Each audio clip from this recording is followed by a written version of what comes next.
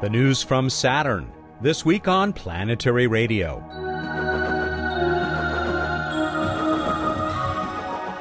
Hi everyone, welcome to Public Radio's travel show that takes you to the final frontier. I'm Matt Kaplan of the Planetary Society, back from our adventure with Planetary Radio Live last week. We're also back to our regular format, and we have another great show for you. Linda Spilker is no longer the deputy project scientist for the Cassini mission at Saturn. No, she's now the project scientist, but she'll still share the latest science from that magnificent planet, its mysterious moons, and its beautiful rings. Did you hear Stephen Hawking's warning about talking to aliens? Bill Nye has a courageous response in his commentary, and Bruce Betts will help me give away a copy of The Eerie Silence. That's the terrific book about the search for extraterrestrial intelligence by Paul Davies, the one I raved about a couple of weeks ago. Bruce will also provide helpful hints for hopeful beholders of the night sky. We'll start with Emily Lakdawalla, key author of the Planetary Society blog. Emily, lots of great blog entries over the last week, but a couple that we're going to pay special attention to today, beginning with something that I just found fascinating. And I know we've heard from lots of listeners, and you've heard from lots of blog readers about the hexagon on Saturn. There's one right now who's excited about the hexagon. Yeah, a lot of readers have asked me about the hexagon on Saturn. People are mystified by it. And of course, there's an awful lot of people out there on the internet who think that a geometrical shape must have an unnatural origin. But I can assure you that it's very natural in origin. The fact that there's 6 sides to it is actually an accident. It could just as well have been 5 or 7. But it was conditions on Saturn that caused this standing wave to take a form that had 6 sides to it. And there is a team led by a student actually named Anna Aguiar who simulated the sort of conditions in the laboratory that produced this funky shape to the North Pole of Saturn. And the videos really are beautiful. You need to check them out, folks. Let's move on to the other big story this week, and that was this moment in time, mostly on Earth, but you pointed out a moment that was celebrated on Mars. That's right. I got somebody tweeted me about this event that New York Times was putting together. It was actually the Lens blog of the New York Times. They asked their readers to submit photos taken at 15 o'clock Universal Time on May 2nd. Which, of course, is many times of day all around the globe. It was just after dawn here in Los Angeles, and it was actually close to midnight in Beijing. They asked readers to submit these photos that would show how life was like across the world at this particular time of day on this particular day of the year. And I immediately thought, well, why limit it to Earth? Why couldn't we try to extend this beyond Earth? And so I checked out what time that would be for Opportunity on Mars. It turned out it would be the end of Opportunity's day. So I sent an email to Jim Bell, head of the PanCam team on the rovers, and incidentally the president of the board of the Planetary Society. I showed him this blog entry of the Lens blog in New York Times, and I said, wouldn't it be cool if Opportunity could participate? And it turns out, to make a long story short, he and the team agreed. They took a photo, they sent it back from Mars, and it was just gorgeous. It really is, and it's even got a shot of the sundial, Bill Nye's sundial. That's right, which allowed us to caption the image 2 worlds, 1 sun, which is, of course, Lou's phrase engraved on the face of the sundial. Very cool. There's a lot of other great stuff on the blog from last week, including a little story about problems on Voyager 2, but you'll be tracking that and many other stories as you continue to maintain the Planetary Society blog. Thanks again, Emily. Thank you, Matt. Emily Lakdawalla is the Science and Technology Coordinator for the Planetary Society and a contributing editor to Sky and Telescope magazine and this program, where she talks about all of her recent blog entries. Don't forget to mention, Matt, I'm also a distracted mom. Yes, obviously. Thanks, Emily. We'll be right back with Linda Spilker for a Cassini update. Hey, Bill Nye, the planetary guy here, Vice President of the Planetary Society. And this week, I just want to draw attention to Dr. Stephen Hawking, the famous guy who solved a couple of remarkable problems in astrophysics and wrote the very, very popular book, A Brief History of Time. This guy asserts that we really shouldn't be trying to find out if there's life elsewhere in the universe, at least not actively. Because if there's life elsewhere in the universe, those aliens, they're going to come here and take our resources and move on. They're going to destroy the Earth, just like in a science fiction movie. They're going to take over, eat people, for example, and then move on. Well, this is a a fine thing to be concerned about, especially from a science fiction standpoint. But I remind everybody that we have been letting everyone in the universe know that we're here because we've been broadcasting television and radio signals for the better part of a century. So if you're out there and you're savvy to radio and television, electromagnetic waves, you probably know there's some intelligent life, or let's say whatever humans are on the scale of intelligent lifehoodness, that we're already here. So if they're going to come and take over, there ain't not much we can do about it. With that said, you got to think that the distances between planets and stars present the same problems to aliens and other star systems as they present to us. So wouldn't it be exciting to receive a signal from elsewhere in the universe, verifying that there are living things someplace else who stop and think about their place in the universe just the way we do? That is a risk worth taking. I mean, Stephen Hawking, thank you very much for your insights. And we are very, very thankful that you accepted the Cosmos Award from the Planetary Society. But this concern about the aliens coming here and taking everything, it's too late to worry about. That horse, as Steve Squires said, that horse is out of the barn. So everybody, let's continue to broadcast on the radio. Let's continue to look for life elsewhere. And let's continue to explore our nearby solar system so that we can understand our own planet better. Thanks for listening. I Gotta Fly, Bill Nye, the Planetary Guy.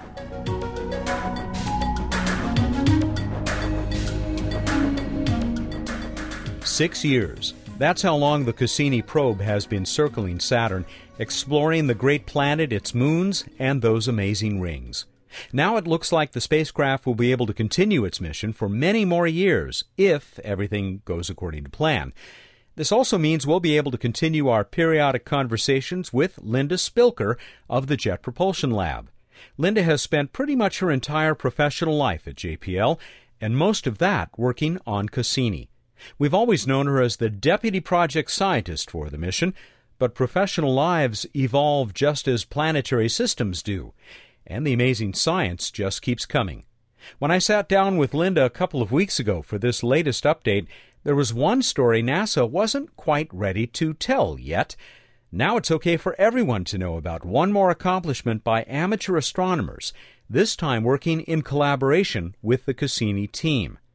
I spoke to Linda at JPL in a room that was right next to the lab's busy bus stop, as you'll no doubt hear a couple of times during the interview. Linda, it's been about 4 months since we last spoke. The mission has been as busy as ever. A lot to talk about. Thanks for coming back. Oh, absolutely. I'm happy to be here. Thanks. Among other things, congratulations on the mission extension. We're now, the extended mission, the Solstice mission, that may take you out to, 2017? Right, till 2017, and that will be summer in the Northern Hemisphere. And so I've had a chance to arrive and go through several seasons on Saturn. And this 7-year extension also gives us a chance to look at changes, temporal changes, both on Enceladus and Titan as well. So ergo the name of this newly extended mission. Right, the Solstice mission. And that's not all that's happened in the decision-making realm of this mission.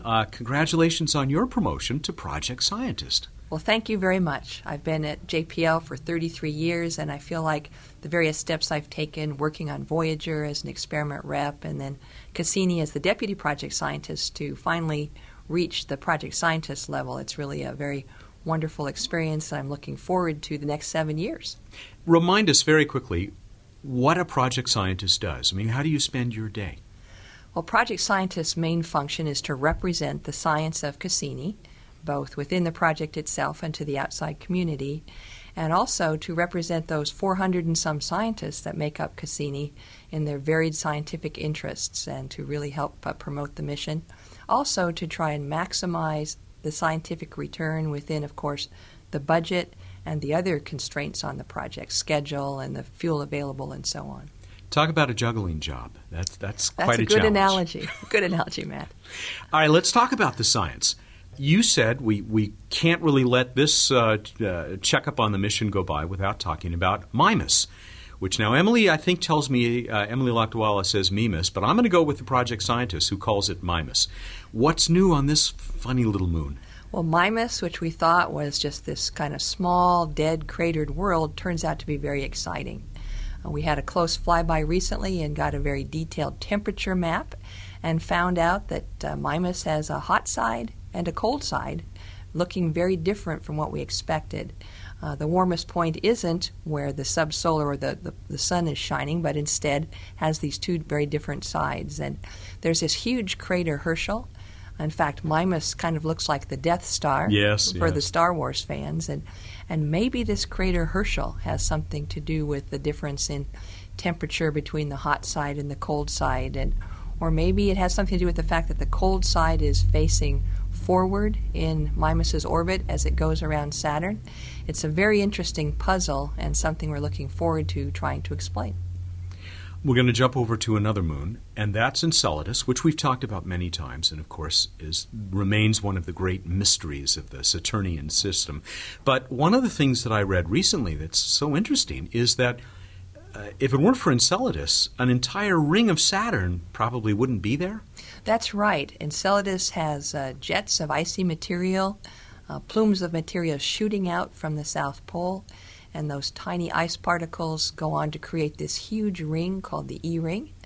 Enceladus is embedded in the ring, and the E-ring spreads throughout the Saturn system. And if you turn off those jets, then the E-ring will no longer have a source. They're tiny particles, and over time, the E-ring would disappear. Now, what else are we learning about? Well, they're called tiger stripes, and there's this great image which I think we may have referred to on an earlier episode of the show, where we're learning more about these plumes, these mysterious water jets. Right. We're now up to maybe as many as 30 different individual jets coming out of the tiger stripe region. And we got a very close thermal map of one of these tiger stripes, and we're seeing temperatures now hotter than ever, maybe up to 200 Kelvin. And also it looks like some of the jets may increase and decrease in intensity. So we're seeing variability within these jets, which is also very interesting. It seems like every time we fly close to Enceladus, and that's one of our key targets in the Solstice mission, we learn something more about this process going on at the South Pole. Are we any closer to knowing how it is that a moon that's supposed to be too small for this kind of activity is obviously so active? We're still puzzling away on why Enceladus is so active. We don't have an answer. It's a very small moon. It doesn't have much in the way of tidal forces stressing it to keep it warm inside. So it's another one of the many puzzles that Cassini is hoping to address in the Solstice mission. Why is Mimas active? Or why is Enceladus active, rather, when Mimas is not? And Mimas is closer to Saturn, would have greater tidal forcing if that's the mechanism. So what's different about Enceladus? Why is it active and many of the other moons are not? No question, though, I guess, that there's an awful lot of water hiding inside that moon. Right. Water on Enceladus, liquid water. And Enceladus essentially is allowing us to sample the interior by providing it for free as we fly through the plumes. So we have a chance to learn about the processes going on inside from these free samples coming out to us on the outside. Which you fly right through. Oh, yes. That's just incredible. And I want to come back a little bit later to what might be the end of Cassini many years down the line and flying through some other things a little more dangerously. That's just a little tease there. But let's go to the planet itself. One of the stories that I saw just very recently, just in the last few weeks, was lightning, actual images of lightning on the planet. Right. For the very first time, Cassini is seeing lightning on Saturn. And it turns out what it took is approaching equinox. That's the time when the sun is shining edge on to the rings, and the rings become very dark. It turns out that the reflected sunlight from the rings was actually lighting up the night side of Saturn and making it very difficult to detect lightning. So as we approached equinox and the rings got very dark, that was the chance to look for lightning. And of course, Saturn has to cooperate as well. We need to have a nice big storm to generate the lightning. These storms appear every once in a while. When they do appear, they last several months. And lo and behold, we had this storm that appeared, generated lightning as well as the static that you might hear on your AM radio when lightning flashes. We saw essentially super bolts of lightning in the atmosphere of Saturn. Cassini project scientist Linda Spilker will share more news from Saturn in a minute. This is Planetary Radio. I'm Sally Ride. After becoming the first American woman in space, I dedicated myself to supporting space exploration and the education and inspiration of our youth. That's why I formed Sally Ride Science, and that's why I support the Planetary Society. The Society works with space agencies around the world and gets people directly involved with real space missions. It takes a lot to create exciting projects like the first solar sail, informative publications like an award-winning magazine, and many other outreach efforts like this radio show. Help make space exploration and inspiration happen. Here's how you can join us. You can learn more about the Planetary Society at our website, planetary.org/radio, or by calling 1-800-9-WORLDS. Planetary Radio listeners who aren't yet members can join and receive a Planetary Radio t-shirt. Members receive the internationally acclaimed Planetary Report magazine. That's planetary.org/radio. The Planetary Society, exploring new worlds. Welcome back to Planetary Radio. I'm Matt Kaplan. Try to imagine Galileo's reaction if he learned what we now know about Saturn. Much of that knowledge has come from the Cassini-Huygens mission that has been orbiting the ring planet for 6 years.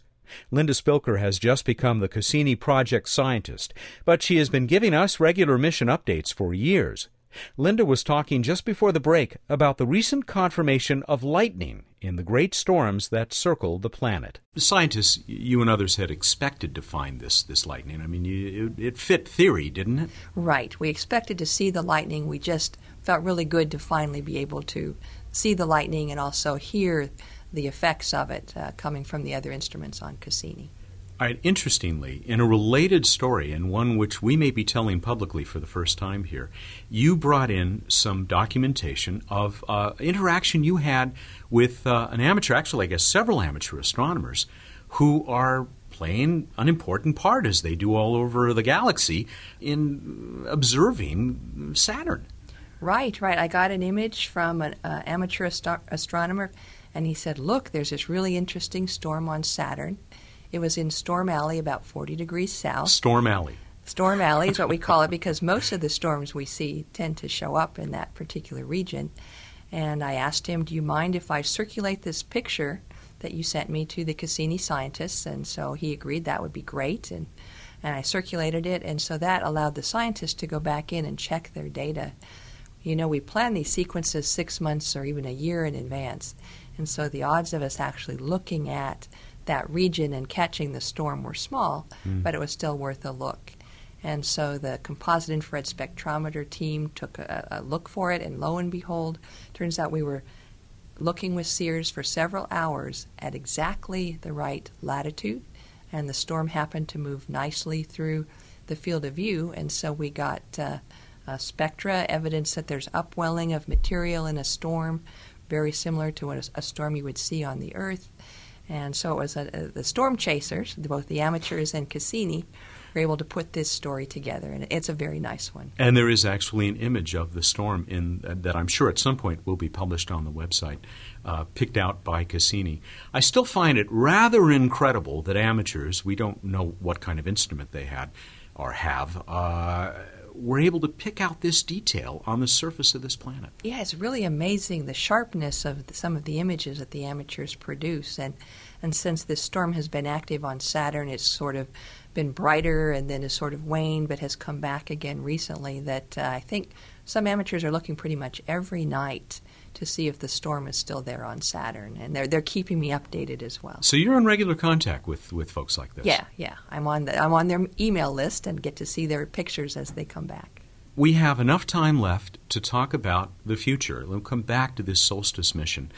And there's a great piece that just came out last week in the New York Times where you had steered the Times reporter to some of your mission planners. And they talk about the complexity, particularly with a spacecraft that is running out of fuel because, my God, you didn't know you'd be doing this for so many years, and how they're going to be able to extend your ability to gather science for maybe 7 more years. Right. The nice thing about the Saturn system is we have Titan. And Titan is a large moon around Saturn that saves us a tremendous amount of rocket fuel by allowing us to fly close to this body and use Titan's gravity to shape our orbit, the size and shape, the inclination, and so on. And so it allows us to stretch out the mission, and we had some very clever tour designers, some navigators, help us plan what we would do with Cassini to extend its lifetime with the goal of reaching the summer solstice on Saturn. Talk about the potential end of this mission, which is discussed in this article. I mean, it's not a sure thing yet, I guess, but is pretty exciting if you pull it off. Right. There are a number of options for how to end the mission. The main thing we want to do is make sure that when Cassini runs out of fuel, we don't run into Enceladus, which we now know have these jets and a liquid water reservoir, or Titan, another moon with an atmosphere and potentially a liquid water ocean. So we have several options. We could send Cassini out of the system so it doesn't come back to impact these two moons, Enceladus and Titan. We could impact a moon like, say, Mimas, although Mimas has gotten much more interesting now. We could impact Mimas. And even more exciting is we could take Cassini and actually dive between the innermost ring, the D ring, and the top of Saturn's atmosphere, and essentially end up with a brand new mission. We could get up to 22 orbits in this configuration, flying, just swooping in so close to Saturn to measure its gravity field and its magnetic field. And we can also get a handle on the mass of the B ring. We haven't been able to probe that ring with stellar occultations. It's too thick. And the mass of the B ring is the key to its age. If the B ring is very massive, it could have formed at the same time as Saturn did and be as old as Saturn itself. If it's less massive, it may not be quite as old. So maybe you have an old ancient ring, the B ring, and then perhaps much younger rings in the C ring and A ring. But just a chance to dive in that close to the planet, imagine the pictures of the planet in the rings, to do in situ sampling of what we know is a radiation belt in that region. It'll be, like I say, a brand new mission for Cassini if we select that option for our end of mission. So much to look forward to in this extended mission, the Solstice mission. You'll also continue to return beautiful images, many of which we refer to on this program and at planetary.org. And, of course, we'll have links to some of what we've talked about at planetary.org/radio. But I also hear that you have a fan of the mission and some of those images living in the White House. Right. We think it's very likely that perhaps even President Obama is interested in Cassini and might have one of our Cassini images right there with him in the White House. Pointing out things to his daughters, no doubt. Linda, as always, a pleasure. I look forward to our next update on the mission sometime later this year. Thank you very much, Matt. It's a pleasure to be here. Linda Spilker, who we've always known her as the deputy project scientist, but now she is the project scientist for the Cassini mission. 6 years and counting at Saturn, and many more to come thanks to the approval of the Solstice mission that will take us out to possibly 2017 with a healthy spacecraft, right? Right, absolutely. Everything's go. And we'll be go for a visit with Bruce Betts. This week's edition of What's Up is just moments away.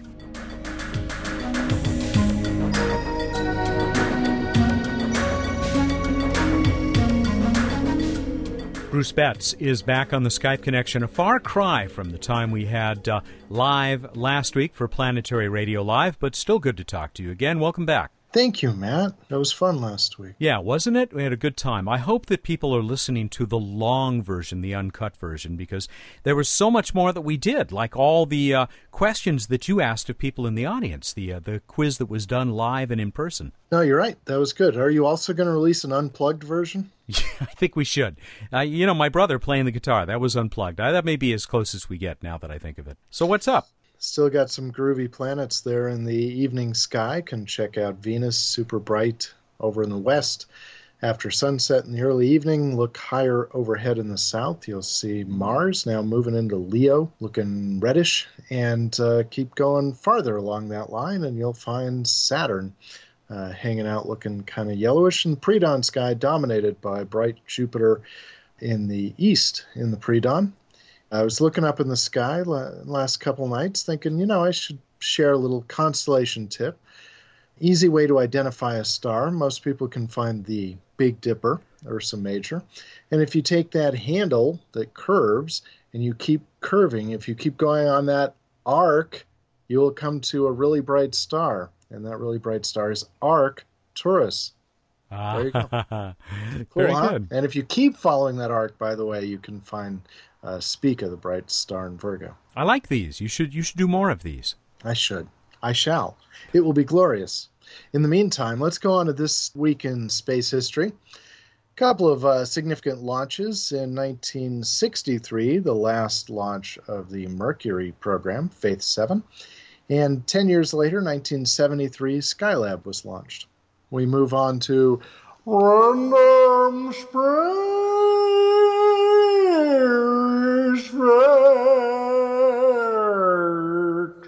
That went beyond the Al Jolson thing.